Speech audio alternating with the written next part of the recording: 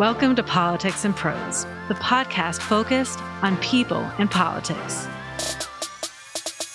Gail Dudley, the audacious advocate, is an author and activist committed to evoking an awakening that compels people and communities to move beyond the status quo. Gail has created a platform to introduce fresh voices through interviewing guests who are relevant to everyday life. Politics and Prose will also share aggregated political data and present it in a way that takes communities from being informed to taking action. New episodes air on Fridays. Make sure to follow Gail on Instagram, Twitter, and post.news at Gail Dudley. And subscribe to her YouTube, www.youtube.com/Gail Dudley. Tune in to be informed, and make sure to subscribe to Politics and Prose wherever you listen to podcasts so that you don't miss an episode. Now let's get into it. Welcome, everyone. I am your host, Gail Dudley, the audacious advocate, author, and activist committed to introducing you to fresh voices through interviewing guests who are relevant to everyday life. The guest we have today is no stranger to any of you if you've been tuning in with us on Politics and Prose since January 2023. I want to say thank you all for joining us today as we speak on the topic After the Benediction with Reverend Derek Holmes. Let me give you his bio real quick. Reverend Derek Holmes has written poetry, essays, and social critique that have been featured in various journals and publications across the country, offering commentary on life, culture, and spirituality.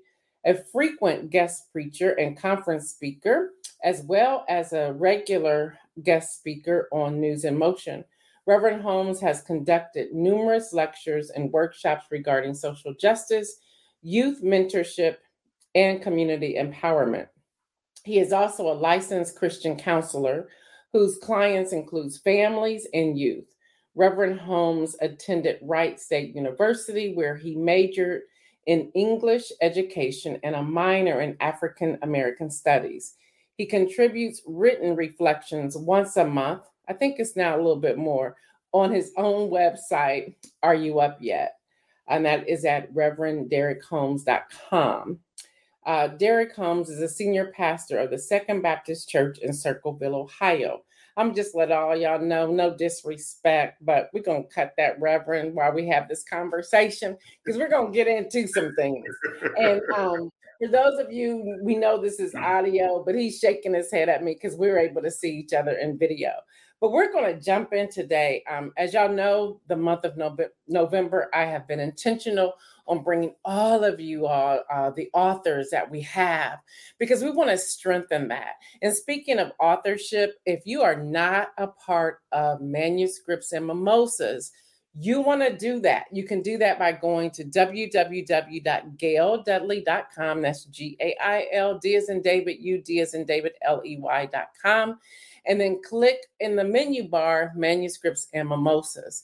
I'm going to let y'all in on a little secret. If you are listening to us on the day of this podcast, on December the 1st, people, on December the 1st, we will have with us Dr. Kim Carter, and she's going to talk about turning your articles, your blogs, your manuscripts, your books into online courses so that you can also have another stream of revenue. You don't want to miss it. Y'all go ahead and sign up. It's a monthly membership. It's an exclusive membership.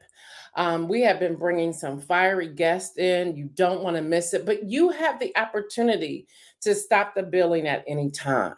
But even with that, in January, we will also have Derek Holmes with us, who's going to talk about searching for these freelance paid opportunities. Listen, a lot of people don't share that information, but we're doing that through Manuscripts and Mimosas. So with that, welcome, Derek. How are you today?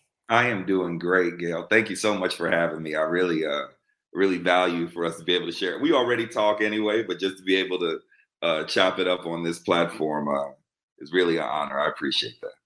Great. I'm so excited that you're here. I'm so excited about the topic. And with that, we're going to jump And I'm gonna give you a soft question first, and then we're Sure. gonna go a little deeper.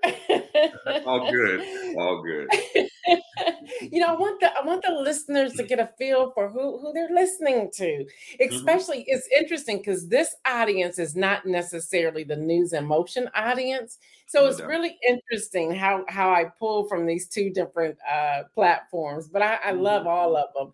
I love the emails they send in. I love when they send me their books to read, or Yeah. they want to send me their product to bring them on to the show. I Mhm. just got the bomb prayer sweatshirt somebody sent me. It's all the way live. So I'm really Yeah. No. excited. So Yeah. so just we're going to just have the conversation. But can you tell the listeners a bit about yourself and what inspired you to become a freelance writer, blogger, and author? Yeah. Sure. So, uh, anytime I think about talking about myself, the first thing that I lead with is I'm the oldest son of Tyrell and Christine Groom. Uh, Okay. both of those streams pour into me in the best and worst of ways. I love my parents. Shout out to both of them who are totally going to listen to this. Uh, I always start with that. I'm a native New Yorker from New York City, born and raised in the Bronx. Uh, and those beginnings coming up in the city in the 80s very much inform how I exist in the world, the way I think about my people, the way I think about community, the way I think about relationships, the way I think about spirituality, uh, and also the way that I think about the importance of rhetoric, the importance of literature and writing. Uh, what got me into writing is being immersed in a context where if you've spent any time in the city or in a metropolis where the arts are held up, you don't have a choice but to be exposed to different types of culture in the best sense of that word. And so coming up as a kid, I have memories of going to my church in Harlem and going to the Schomburg and being surrounded by books with people that looked like me. You can't get away from Langston Hughes or Zora Neale Hurston or County Cullen or Chinua Achebe or Octavia Butler. Like these were all names. Toni Morrison. Like I can just imagine. I have memories of all of these books being at my disposal, and the beauty of that was that with everything that was going on around me in the city, that provided an escape. So for that hour or 2 hours, I was able in some ways to leave from the things that I was dealing with. This is in the 80s during Reaganomics, during the reality of the crack epidemic. I'm from the Bronx, so the reality of my existence was a food desert, right? So there were those things that I just knew weren't okay. And because of my education, I had access in other places, so I had something else to compare it to. And so being able to read and being able to see literature and rhetoric at a really high level really arrested my imagination. And what got me to writing on my own, and she is transitioned now. She's listening to this from the beyond. My grandmother used to have this old typewriter for whatever reason that sat under her bed. There's no reason why it would sit there. And I thought this was the coolest thing in the world. And I was the oldest, and it was me and my cousins and my brother were all in the apartment at the same time. And what I would do is I would pretend to be writing things on the typewriter. I like the way that I would push it back. It's funny, I'm saying typewriter in 2023. There may be some people who aren't familiar with this device, right? And they were like, "What is a typewriter?" And I can even, I can even hear the bell ringing as you push it back. Right. Ding! And before MacBooks, right, there were typewriters. And so I would play around on the typewriter, and my grandmother would say, "No, you can actually type. I'll get some ink." And I told her I don't know what to write. And she said, "Write what you're thinking about, but when you write it, think about how it would make me feel." Oh, wow. And just that, even as I write now, that's always on my mind, not only thinking through how I navigate my own thoughts, my own perspectives, but in what way am I painting a picture so that way it can be evocative and someone else can experience it in a way so that way they can best relate. So those are my beginnings in terms of writing and in terms of who I am. Those things really inform it. I could talk about the education. I could talk about ministry and all that, and those things matter. But those are really the things that matter to me at my core. Wow, that's absolutely beautiful. Even just thinking about the typewriter, you remember how heavy that thing used to be? It was huge, right? This huge typewriter.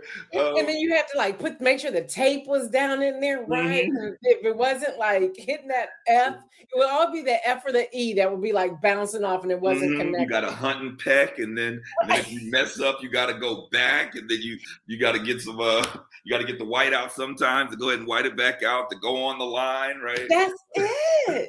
The white out, and then don't forget we had the manual before the electric typewriter. But even still, the same things. It's wow, that can take us back right there. That can. So I want to jump over to your book, and that's what we gave the topic of this particular podcast. After the Benediction, what motivated you to write After the Benediction, and what is the central message you hope readers will take away from that book? And by the way, all of you who are tuning in, whether you're tuning in live or on the recording, this book is now available. It's been available, but you can get it in Amazon. Can you get it in Barnes & Noble or anywhere else? Or is Amazon? Barnes & Noble as well. So make sure y'all get a copy. This is a perfect time in the season that we're in to pick up that copy. And I'm gonna jump ahead into 2024. This is a perfect book also to read going into the MLK weekend, as well as into Black History Month of February 2024. So again, what motivated you to write After the Benediction, and what is the central message you hope readers will take away from it? The motivation came out of my experience with seeing more traditional devotionals. In my context, in the faith tradition that I espouse, there's a very high premium put on prayer, right? And so what happens is, for good or for naught, there are people who benefit and profit from that, right? You have devotionals where people offer their own spiritual reflection, and they have prayers that people write inside of them. Right. And there were two things that were kind of frustrating to me about that. One is that I didn't feel like there were enough people who looked like me, who maybe shared similarity with my own tradition or thought through my faith in a particular way. So there were certain faces, but those faces didn't necessarily sound like or espouse maybe the tradition that I come out of. And so as a result, the prayers and the reflections, even though they were probably well-intentioned, they didn't sound like me. They didn't resonate with me. Yeah. And I felt like that was something oppressive, right? So if I'm encouraged to have my own relationship to the Most High, right, then there isn't a certain way that my prayers or my communion or my connection has to look or sound. And so to suggest that was something that was passively oppressive to me, and I had a problem with that.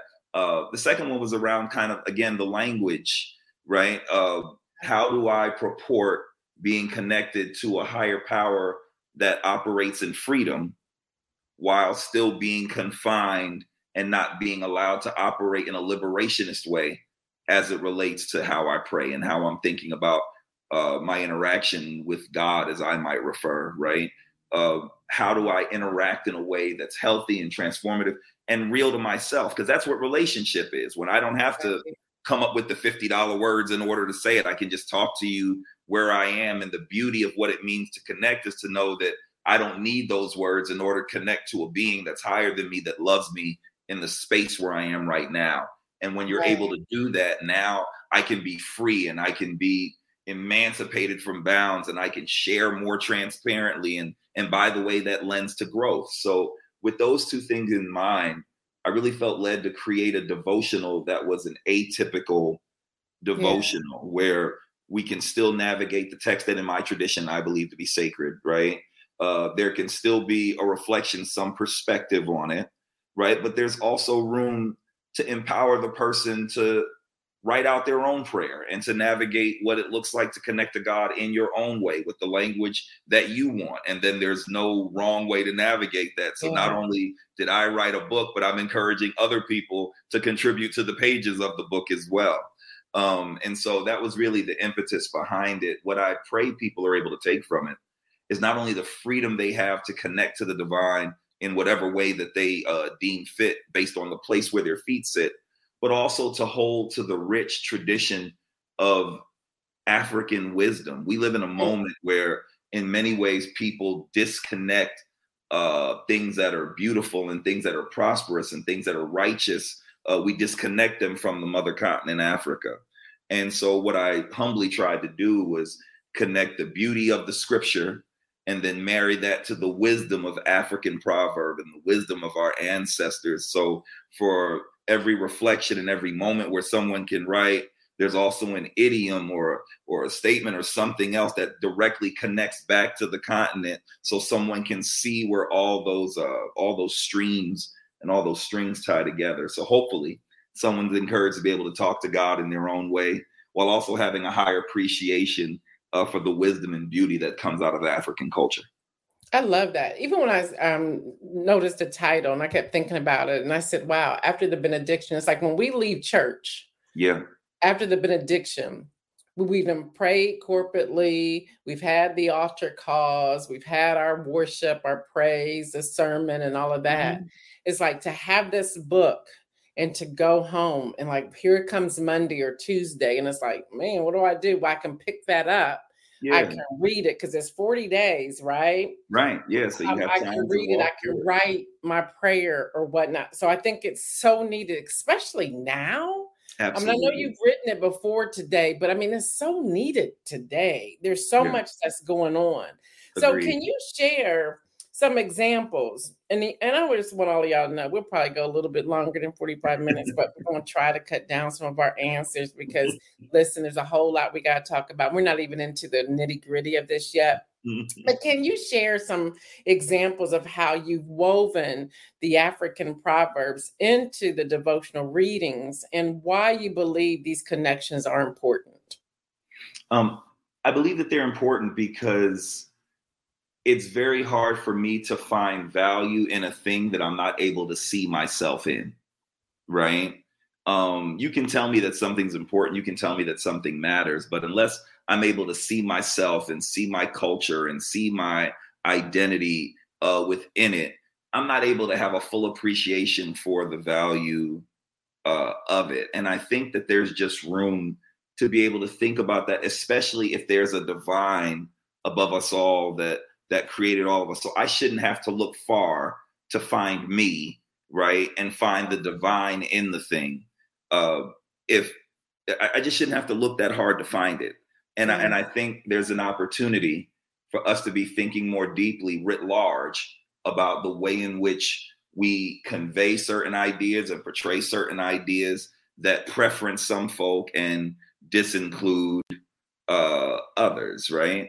Yeah. And so the idea is simply to take a verse or to take scripture or to take a perspective on a text, right? So there's an African proverb that says that when an elder passes, it's like a library is burned down. Wow. Right. It reinforces the priority of the wisdom of our elders. You could tie that back to the Proverbs in the Bible that I espouse, where it talks about a graying head is a crown of splendor, right? Like there's a way in which that you don't have to look far to see the connections between the sacred writ of the biblical text and the wisdom that our ancestors understood. There's a way to marry that. You don't have to eisegete a text, right? You don't have to make something up, but there's a way in which that there's a healthy intersection. And I think it's valuable to be able to hold to that. Wow. This is all great. Because even as we're sitting here talking, I don't know why, but I'm thinking about my grandparents who have been gone on to glory for many years now. Mm-hmm. Some of my aunts, I even think about the kitchen conversations, and as of course the hot comb to the hair, Yeah. and the fried chicken and the cornbread being made. I mean, it's just a Mm-hmm. whole thing that I think even today, so many of us miss that because Yeah. we're not exercising those things. We're not Yeah. even really talking about them much anymore. So a book like After the Benediction, I think brings out, as I'm listening to you, it brings out a lot of that. And I'm starting to see you have woven a lot of this into all of your writing, even in your Absolutely. preaching and teaching. So it's coming Yeah. through. And it says, myself and my daughter, we have the magazine. And Mm-hmm. one thing that I'm listening to, I'm like, this is your beat. Right. We have the genre, but then we also have the beat within the genre. So this Mm-hmm. is your beat that's coming forward. And I'm loving this. All right, I have one more question with the book, because I just want to keep staying Yeah. here for a moment. Then we got to get over to the politics side of books. Okay. But like, who's for this book or for any of your writing, Mm-hmm. who's your target audience, and what do you hope they'll gain from reading your writings, My excuse me. my primary audience is the community that I'm most concerned about. So I love everybody, and I believe everybody are creations of the divine. That being said, I am most concerned about the American African, about African Americans, about Black folk. That's primarily my target. That's probably my target audience, my target niche. And I think what they hope to gain is a sense of pride. Yeah. I think our people are so tired. I think Exhausted. Can we I say think our people are exhausted? exhausted when we think the realities of what we deal with in terms of structural oppression, the realities of what we deal with in terms of respectability politics. You have to act a certain way in order to be validated within the nation state. We Yeah. talk about the realities of how hard you have to work in order to achieve an American dream, if that's even a thing, right? When we talk about the realities of how much you have to sacrifice, right, to the point where we even turn our anger and our angst towards ourselves. This is what James Baldwin and Nikki Giovanni were in conversation about. When you deal with the thing so much, so I have to lie so much outside of the home, and I internalize that, then I'm free, and all that rage comes out in the places where I'm the most vulnerable to the people that are the most vulnerable, right?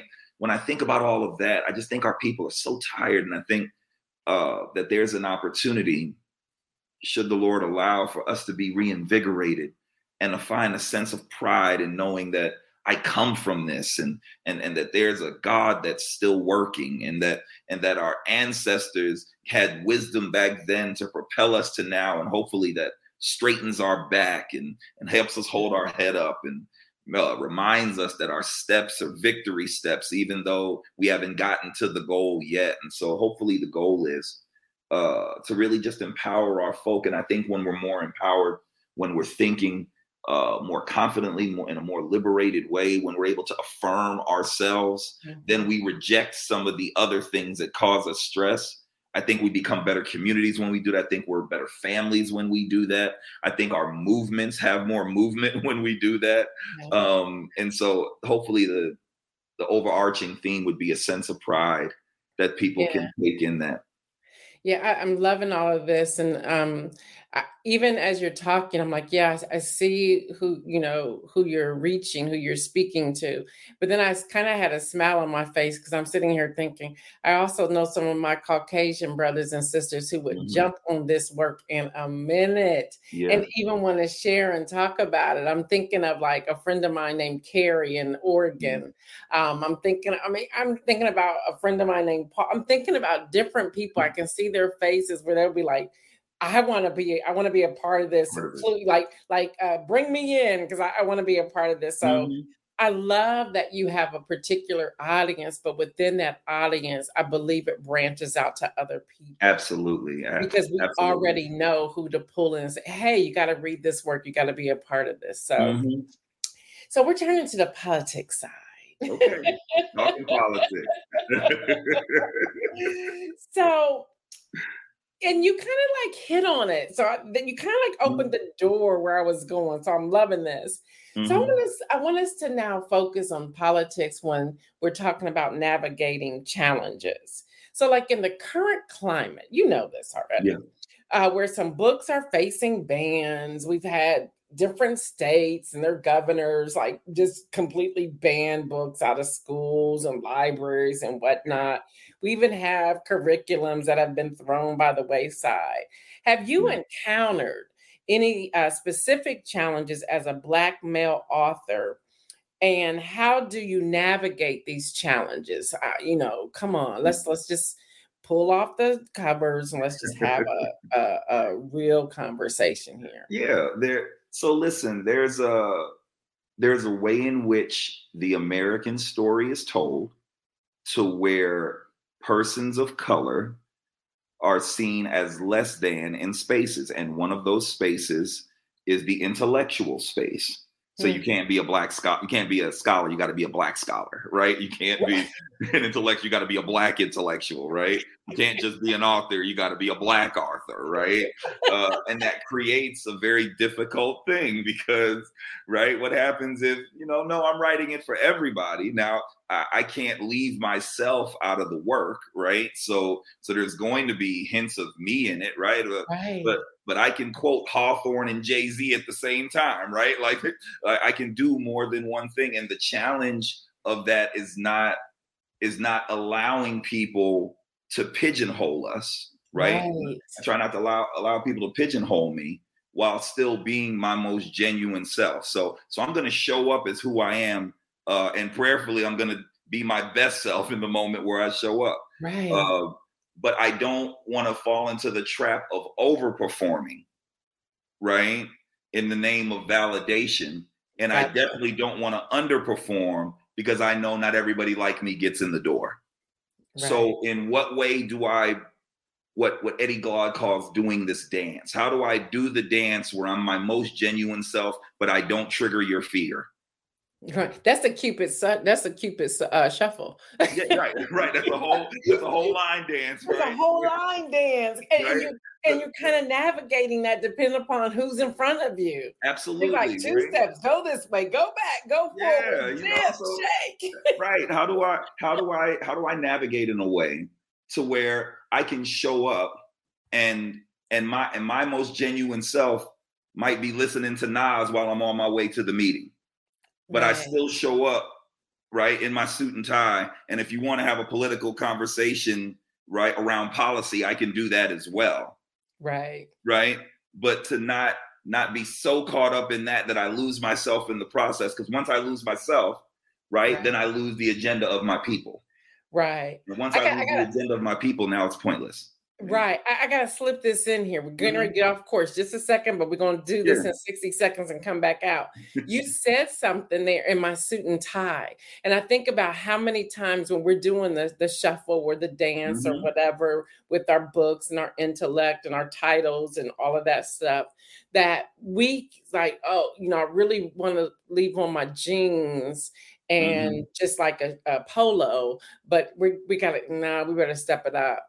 Because if we want to be received right, we need to make sure we have on the dress or the suit and the right shoes. And we got to make sure we even have on the right jewelry. But the other part that we have to balance is that we can't have on the expensive jewelry. Yeah. Listen, there's not a need to floss, right? I don't think it's that. But again, that comes out of if I have a fundamental value of myself, then I'm not necessarily trying to impress you. And just as a side note, whether I'm downtown at City Hall or whether I'm kicking it at the cookout, right? I'm me and I'm comfortable. So I'm not going to wear, I'm not going to wear anything that don't make me feel good. Right. That's it. But the challenge is how to navigate that. And let me say something else. There's an even deeper challenge because given where I feel led to kind of write and kind of create content, there is a constant challenge in that some people are so immersed in the function in the function as presently constructed to where when you say something, it gives them pause and then they believe it. They disbelieve it, right? It becomes cognitive dissonance. So the first time you tell somebody that there are millions of Black people in this country that are poor, but they're not poor because they're lazy. They're poor because there are structures in place that keep them from getting to the top of the socioeconomic ladder. Right. Oh, no, it's not, right? Because that contradicts the American story. No, Right. if they just worked harder, right? And that's why they want our books banned. Because we're going to tell them the truth in the books. Exactly. So we can't let y'all read these things because they may get free and they may really believe these things. And our white counterparts may believe these things too. You can't listen babies in Florida read the 1619 Project. Oh my gosh, right? They might actually think that America has done some crazy things to some folk. And maybe that's the reason it looks the way it does. And we should probably change that. No, we'll just ban the book. Right. But then sidebar real quick, since we're talking politics, they said, well, they got the 1619 Project, so let's write the 2025 Project. Right. And it's like, oh, so y'all got to put project behind 2025, but y'all's is about a scandal. These things happen to us. You're planning what you're going to do. Ours is what we went through. Exactly. It's a different kind of structure. Just interesting. I'm loving this conversation. I'm loving it. So how does the possibility of censorship, we got that, we got people in the house being censored right now, or bans influence your creative process?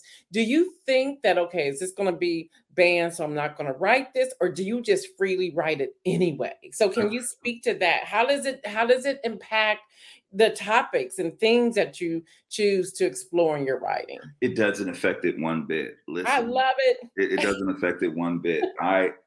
I stand on the shoulders of those who had the courage to express uncomfortable, unarmed truths in the face of things far more dangerous than a ban.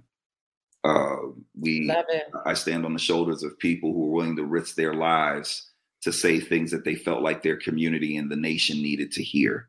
And so for me, my pen doesn't have the room to be cowardly.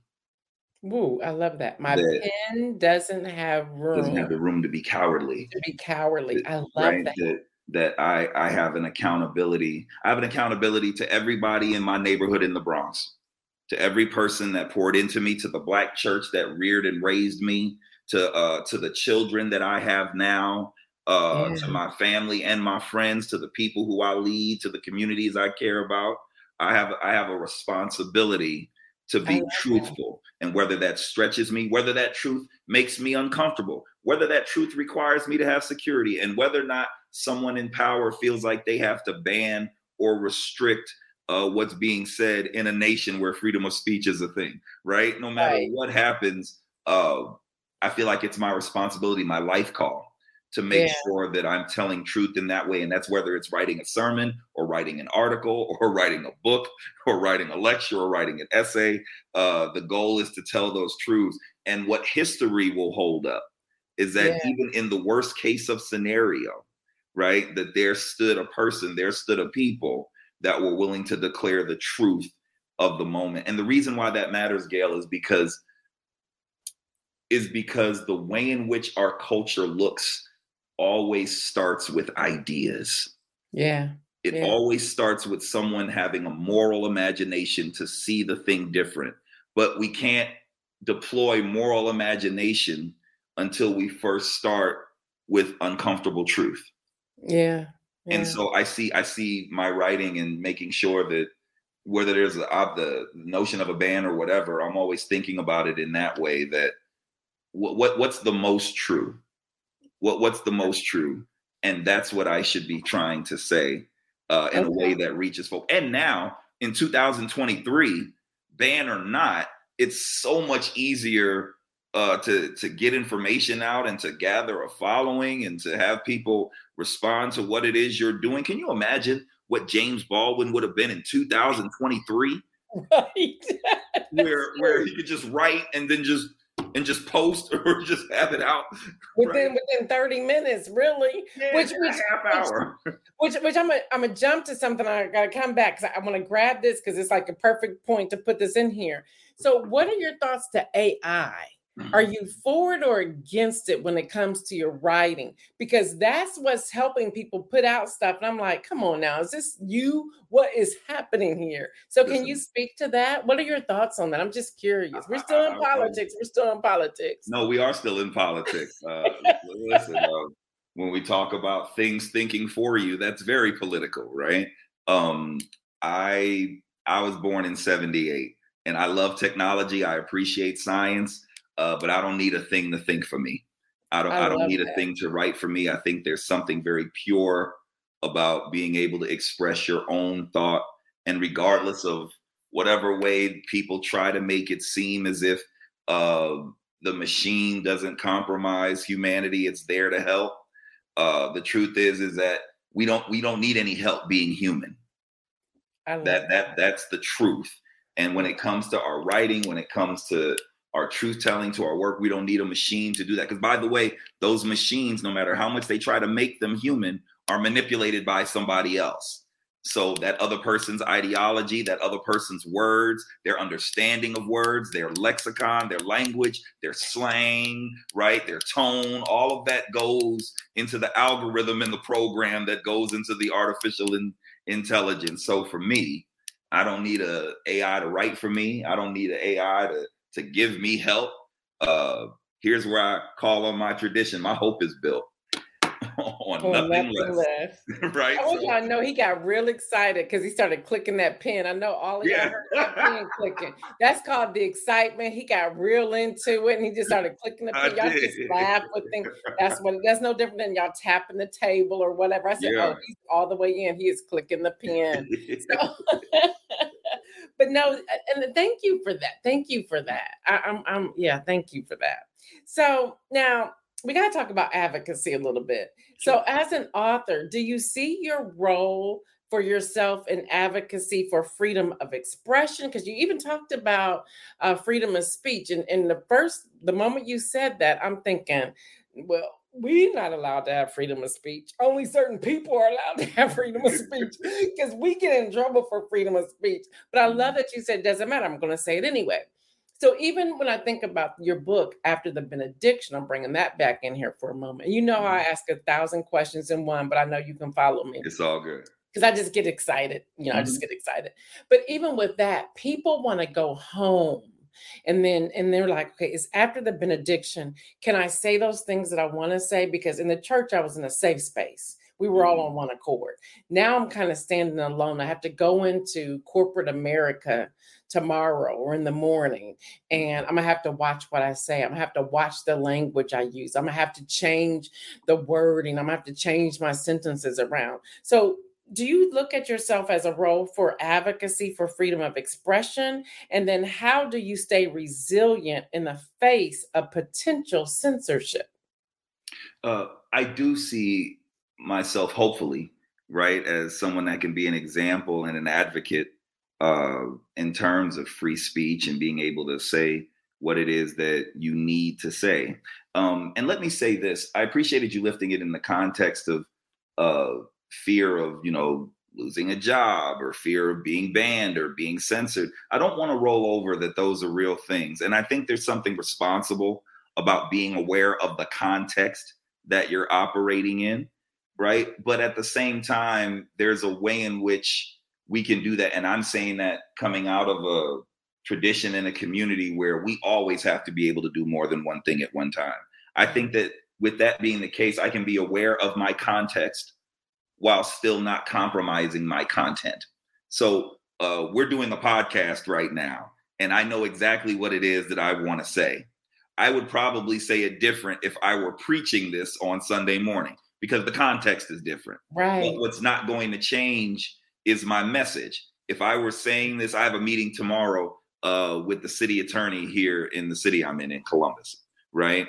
I'm going to say some of the same things that we're talking about right now. What's not going to change is my message. Right. Now, what I may adapt, right, because of the context, right, I may adapt some of the language, but not at the expense of what I'm trying to say. So, Right. and what I want to offer is that I just think that there's a lane for us to spend more time doing that. I think sometimes we get so concerned about the context that we don't think we can say anything revolutionary or say Right. anything that's a new way of thinking about something or say anything that troubles the apparatus, right? I Yeah. think we become so complicit in the function when we're silent in that way. That's what Dr. King said in that speech, right? When he was at Riverside. The line that sticks out to my favorite King sermon, by the way, the Why I Oppose the War in Vietnam, that man wrote out, there comes a moment where silence is betrayal, right? Right. But but let's talk about that just for a second. I'm looking at the time, but I'm gotta ignore the time for a moment. Let's talk about that for a moment. So many people are probably like, what speech? Because people only know one. Yeah. And they only know that line, I have a dream. But Right. there's so much more there. And that's why sometimes I get angry when I hear about we're banning books. You can't say certain things. I mean, come on, let's talk about Amanda Gordon. Right. Is it Gordon or Gorman? Gorman, yeah. Gorman, excuse me. Mhm. Excuse me, Amanda, for messing up your name. But I think about I have a friend named with the last name Gordon. But I think about the fact that they wanted to get rid of her spoken word Right. from history of a presidential inauguration. Are Yeah. you crazy? And Yeah. so we just fall on one set of something. So everybody's going to always have a dream. Well, the dream is still happening, and a lot of it's come. But at the same time, it's like there's other words that are out here. So learn some other books and speeches and things like that, and let's get beyond the same old narrative and rhetoric. Let's go deeper and get an understanding of the different culture and the words that we use and the expression of freedom and of our faith. Don't get me going, but just all of that, So your voice as a Black male author is essential in providing this diverse perspective. So how do you believe the literary world can benefit from what I would call a wide range of voices, even though that may be subject to controversy? So even what I said, what you just said, I've landed here because I just want to hear your take on this. Because I don't know about you. You said earlier we were tired. No, I'm exhausted. I hear you. I'm over it. Mm-hmm. I'm sick of everything being a conflict or controversy. Right. I'm over it. So come on, talk to us as a Black male author, the diverse perspective, this literary world. How do we benefit from a range of voices? I think we benefit mostly in that it forces us to think. I think it forces us to think. I'm unequivocal in my stance that we're living in an anti-intellectual age. Wow. Where it's a lot easier to do than it is to think. Attention spans are so much shorter than what they were when we didn't have access to as much information. We weren't constantly connected to a thing where we're scrolling and looking at, right? If you look at the way that movies are made, right? They're quick. It's just harder for people to pay attention. I pastor a congregation, right? I've preached in places and watched people fidget in chairs because it's harder to just lock in and then focus on a thing. That's just that's a cultural phenomena that happens. And the idea of different voices lending different perspectives, what that does is it forces us to think. Because I can say I believe something without giving any real thought to it, right? I can say that I believe. I'm a New Yorker, right? So I love the New York Knicks. I can tell you the Knicks are going to win a championship, right? I don't have to support that, right? I don't have to give any data. I don't have to talk about, right, the Knicks in any substantive way. I can just tell you that's what I believe. Now, the Knicks haven't won a championship since 1978, but this is just what I believe, right? If I hear somebody say, no, maybe the Denver Nuggets have a chance to repeat. They won the championship last year. Now what that forces me to do is think about my own stance, right? And think about why I believe what it is I believe. And so I think having differing voices that reside on opposite ends of an aisle, on opposite ends of an issue, differing voices that experience things in a certain way. I just want to lift while we're talking about this, that the notion of being a Black male author is something that I identify with and hold true, I am also real clear that as a Black man, it is not my job, nor am I able to speak in a complete and holistic way about the experience of a Black woman. So there's something about having voices in hearing the voice of a Black woman, right?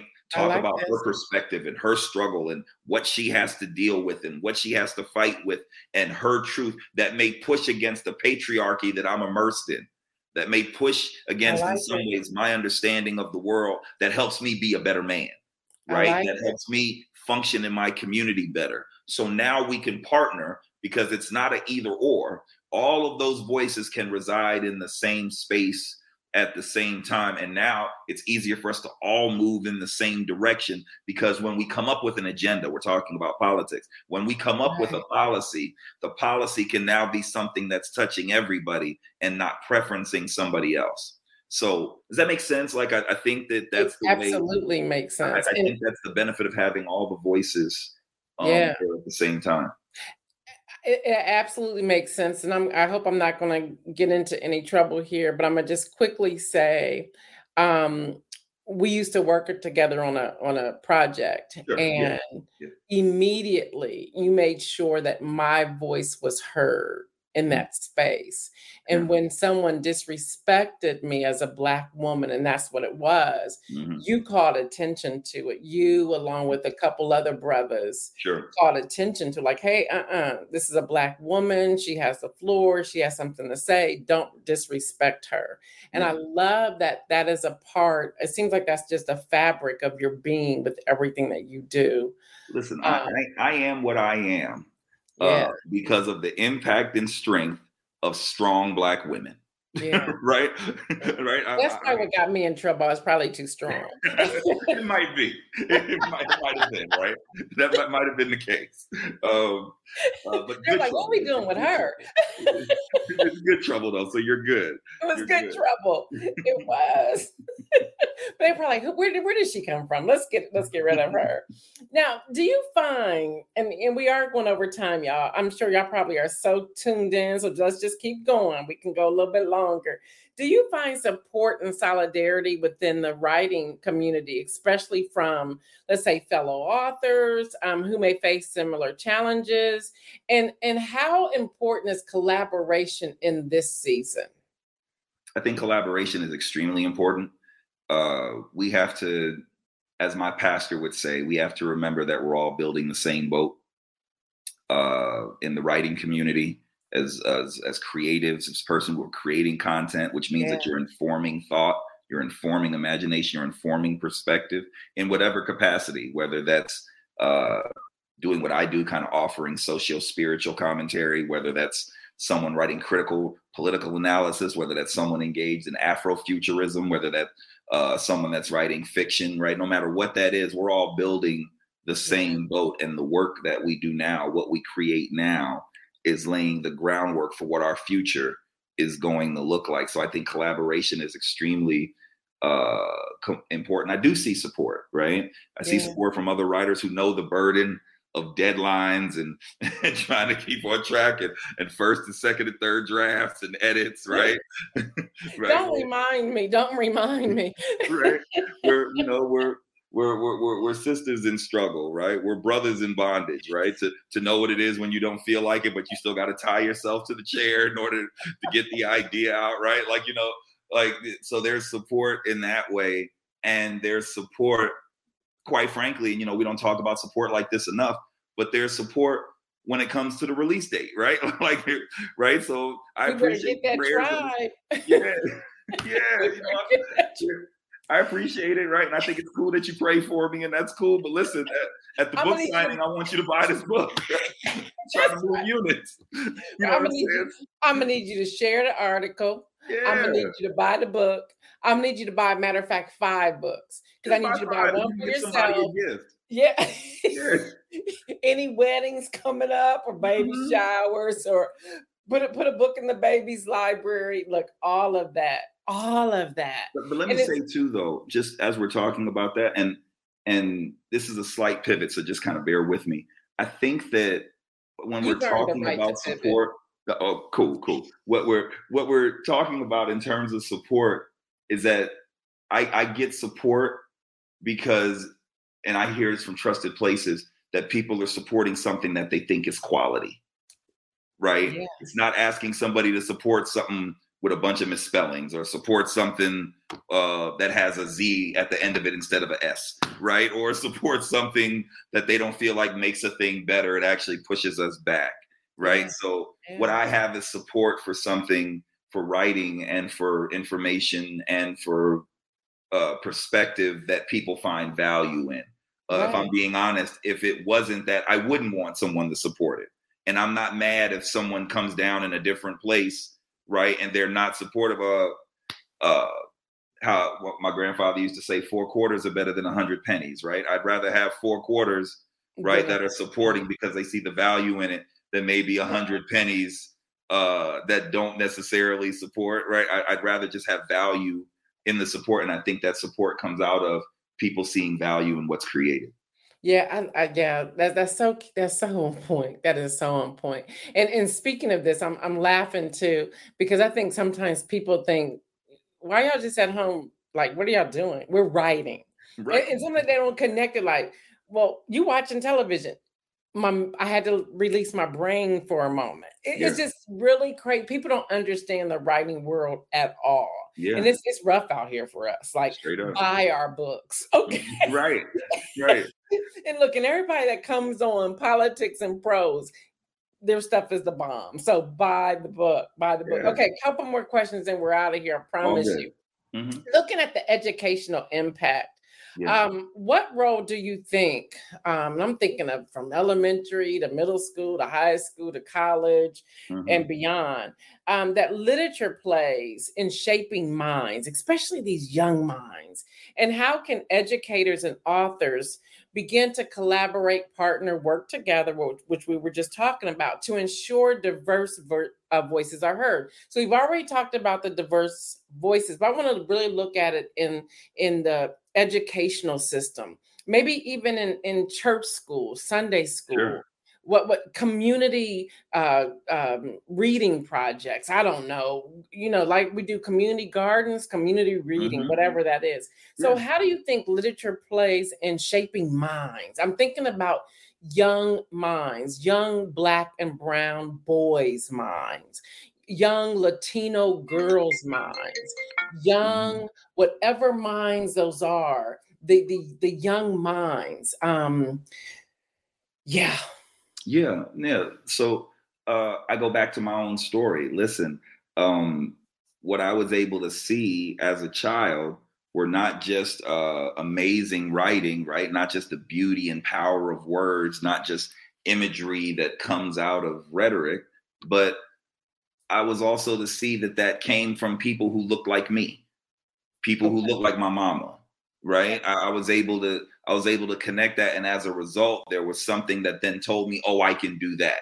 There was something that lit the spark of genius within me, right? To where as the inclinations toward writing began, I didn't tell myself I couldn't, right? Booker T. Washington says that it's hard to be what you don't see, right? I was able to see writing and see literature and see authors and see across the spectrum of genre. And so what that did was that inspired me in the best of way, right? It also gave me a bar, right? Like, so no, these are writers. So if I want to write, C Spot Run ain't gonna cut it. Look, I gotta make sure that I'm representing the best of what our tradition is, right? C Spot Run is Jane Spot. Those were the books back in elementary school, right? You know what I'm saying, right? And that was cool. But if I'm talking about County Cullen or Maya Angelou, right, or Nikki Giovanni or Toni Morrison, right, I have to be thinking about. Right. That's the level. And these are people who are thinking about the world around them. These are people who are telling a truth. These are people who are weaving a story. These are people who aren't using a bunch of words to say a bunch of things and paint a picture. Right.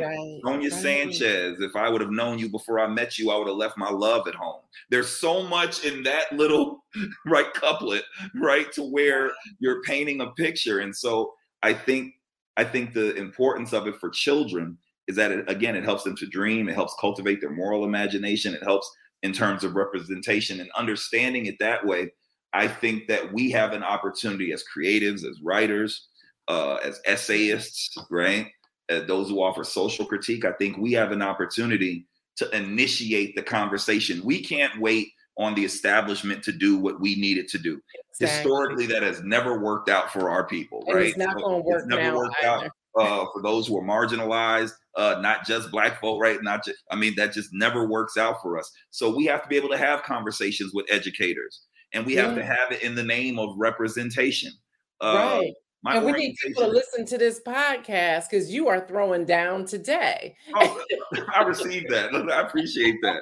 Right. It means that we go and we tell people like, hey, what does it mean for you to go to a school where, the majority of the children look like a certain sort, and be able to say, hey, I've written a book, and in the name of exposure, this would be a thing. I'd love to come and read it to your young folk. I think it'd be cool. Let the teacher have the conversation with the administration. That's their job. But in the name of representation, we can offer ourselves as a resource in that way. And when we have the audacity to do that, we have to be, here you go. You're an audacious advocate. We need to be audacious authors.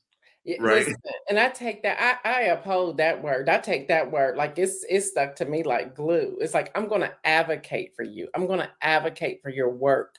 Yeah. And I see so much, and I'm not trying to slide in manuscripts and mimosas on purpose, but it fits here because that's actually why I started that.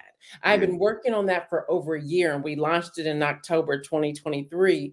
But I've worked with so many Black and brown authors, self-publishing authors. They're just trying to get their work out there. They're trying to figure out, how do I navigate these streets with my books? They're trying to figure out, how do I, which you're going to be sharing with us in January, how do I find these paid writing platforms, gigs, whatever you want to call it. How do I take my manuscript and turn it into an online course so that I'm building a profitable business? I had someone talking about the pitches. I had a white woman, her name is Margot Starbuck, thebomb.com, come in and share with the members, like, this is what you want to add into your pitch. Right. This is exactly what the literary agents are looking for. This is exactly what the traditional publishing houses are looking for. And I'm sorry, I've been in the prestigious writing groups, been one of the few Black women up in there, been ignored. They liked me. They thought my smile was pretty and I was nice and all that stuff. But when it came down to getting the answers and information I needed or was seeking, they're not giving that to me. So as I said, I'm creating this myself. And I know there's other things out there like this, but it was like God gave me every instruction for manuscripts and mimosas. And side note, when I speak of mimosas, because I get pushback from the Black Christian community all the time, you're talking mimosas. Well, guess what? It could be spiked or not, but mine is spiked. So let's just, and God's okay with it. Now, remember, he saved the best for last at the wedding. Let's not even go there. So with that, I got two more questions for you.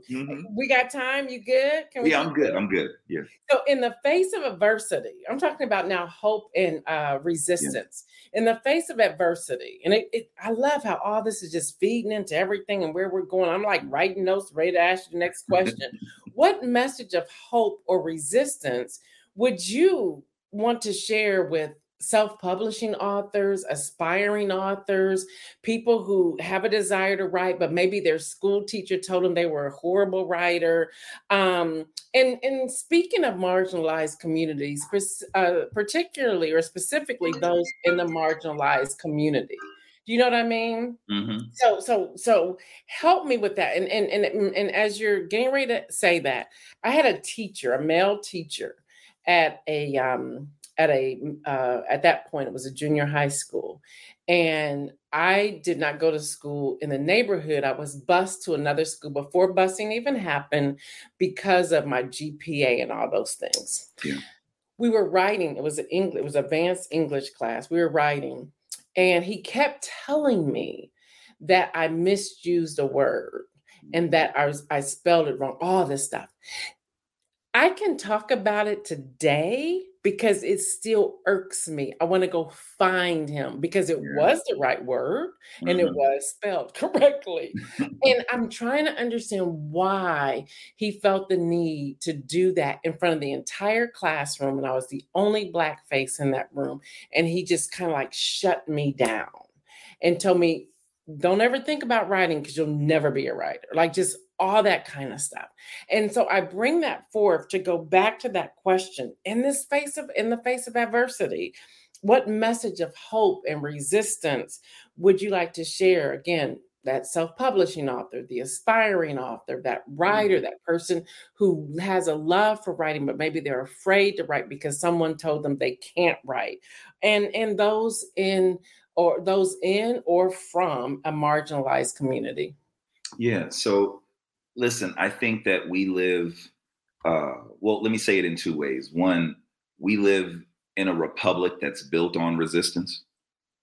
And we have to own that as a truth, that I'm not caping for the country. I'm not saying the Constitution's right. In fact, because we're talking about writing, I think it should be rewritten, right? So I'm not saying that. But what I'm saying is history records that this is a republic of resistance, that what this is, the best of what this country is when there's a resistance to the things that's wrong, whether it's the colony resisting what was going on in England, whether it's persons of color resisting the realities of Jim and Jane Crow, whether it's present day where members of the LGBTQIA plus community resisting this heteronormativity and this homosexual kind of oppression that they have to deal with on a regular basis. We're the best of what we can be as a republic when we're resisting. And I think we just have to own that as a truth, that the only way things get better is when we resist, right? Without struggle, there's no progress, right? That's what Frederick Douglass says. So, but I think for the artisans, right? For the authors, for the journalists, for the bloggers, for the creatives, for the content creators, I think it's just important to know that we live in a moment where there are so many stones, the stones of ignorance, the stones of evil, the stones of hatred. And what we need are not just tools. We don't just need hammers and chisels to address these stones. What we need are artists. We need someone that can look at the stone and say, this can be a sculpture. We need someone that can look at this and be able to say that it looks like this right now, but I can create it into something else. And the way that we do that, for those who are gifted to write, it's a privilege to be able to write, to share thought that helps somebody else think. I think we need artists that are able to look at the stones of the society, and through their writing, through their content creating, through their blogging, through their books, through their essays, through their journal entries, through writing something private in your thing that helps you live in the world better. I think when we're engaging in that, we're engaging in something liberational. I love this. Wow. That's the way I think about it. So I hope I'm encouraging all the writers to keep writing. So keep writing and keep using words. In my tradition, the universe was created not because of hands, but because of the divine spoke a word. I love that. Oh my gosh. All right. So future project, what do you have any upcoming projects or books in the works? And I do. I'm working on second book around rethinking the church and how we rethink our function for the 21st century.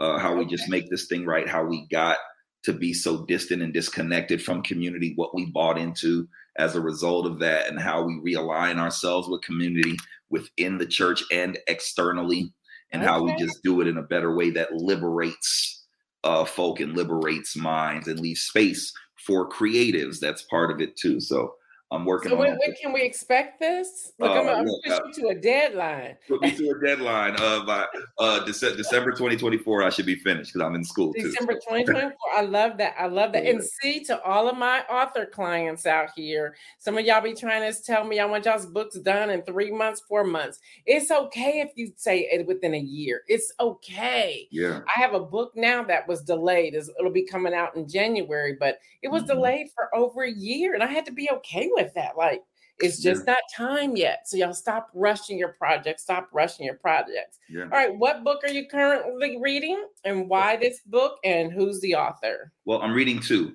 I'm reading We Testify Our Lives by Terrence Johnson. It talks about how Black religion informs the idea of liberation. So I'm a Christian. So in my Christian tradition, how the Black liberation tradition can inform the way that we operate in liberatory ways out in the marketplace. Okay. And I'm also reading Stakes is High by Michael Denzel Smith. It talks about the contradictions between the American dream and what Black people have had to deal with. So the American dream wasn't for all of America. And there are scores of us who hold on to those dreams thinking that that's success. And we were kind of sold a thing that the construct doesn't allow us to get to. So I'm just reading about some ideas around. I'm reading two. Right now. I can read 2 to 3 books at a time. It's the craziest thing. Sometimes I mix them, like, so we're in this book. So give us those titles again, and everyone, they will be in the description. So make sure you go to look at it. So read the first one is We Testify with Our Lives by Terrence Johnson. Okay. And the second one is Stakes is High, which, by the way, is one of my favorite hip hop songs by one of my favorite hip hop groups, De La Soul. Stakes is High, Life After the American Dream by Michael Denzel Smith. Love it. This has been amazing. Look, I don't go an hour for a podcast, okay? But I had to keep going because this is phenomenal. Wow. And I need all of our listeners, y'all, download it, share it, tell other people about it, get them excited. Even thinking about going into Thanksgiving next week, and then the holidays and Kwanzaa. I'm going to mention that since we're on the topic of your book, after the benediction. I just think something like this, just in a quiet space while sipping a mimosa, even in front of a fireplace, to listen to this podcast, I think it will empower people, equip people, rejuvenate people, refuel people, refresh people. I even think the anointing of God can fall upon them when they're listening to this and everything you have to say. Can I offer something real quick before you cut out, just real fast? Oh, you got to give us some more information anyway, but go ahead. I was just getting ready to say, listen, there is no way I'm going to talk about two people's book and not say my book from my mouth. After the Benediction, Practical Insights for Christian Living. You can get that on Amazon. You can go to Barnes & Noble. In fact, you can go to any bookstore and you can get that. It's a 40-day devotional, biblical scripture, reflection, and African proverb. It makes a great gift. It is not a complicated read, and I'm certain that you'll be blessed by it. Also, you can check me out. I write a little bit more than once a month on my website. Are you up yet? That's at revderekholmes.com. Check it out and then share it and then check it out some more. You can follow me on, it's not Twitter anymore, it's X, but I still call it Twitter. You can follow me there. You can follow me there at Mr. Derek Holmes, MrDerrickHolmes. And that's all the social media I really do. So check me out. Check me out and spread the word, please. I cannot believe you thought that I was not going to say how can people find you, follow you. I even have a whole script written, and I'm going to read it just so that I was going to read. If people would like to book you, consult with you, buy your books, hire you, have you come speak, how may they reach you? And you just told us. There you go. I'm not going to leave you hanging on that. Again, y'all, buy the book. Now, he's going to be nice. I'm not. I'm going to suggest, I don't know what it is with me in this number 5, but buy 5 books. Buy one for yourself. Buy one to give away to somebody at your office. Buy one for a college student. Buy one for somebody's birthday, and buy one for a holiday gift. So that's 5. And then encourage them, once they read it and start talking about it, encourage them to buy 5 to also give away in that sequence. This has been absolutely amazing.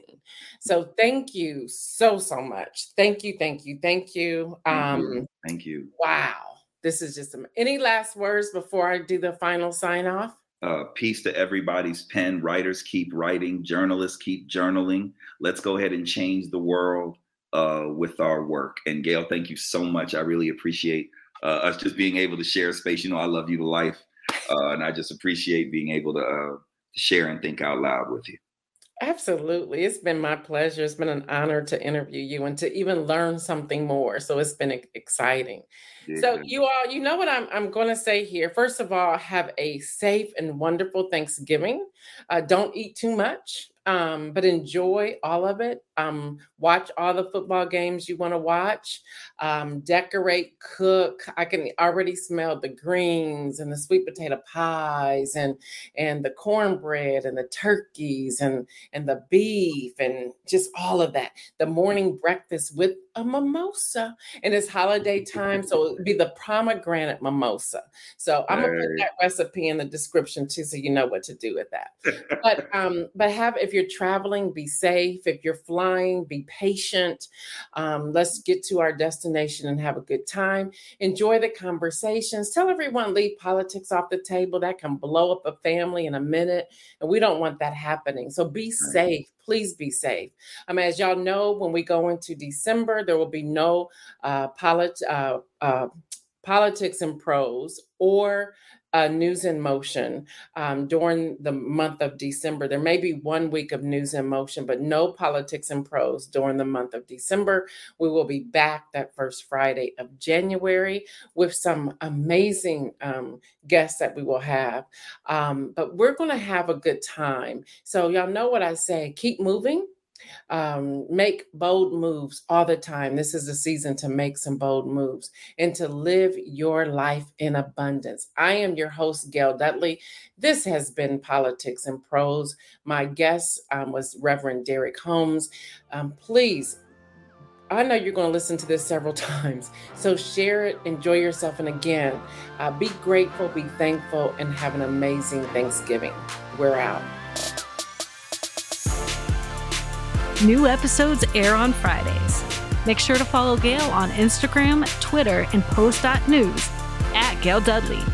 And subscribe to her YouTube, www.youtube.com/GailDudley. Tune in to be informed. And make sure to subscribe to Politics and Prose wherever you listen to podcasts so that you don't miss an episode.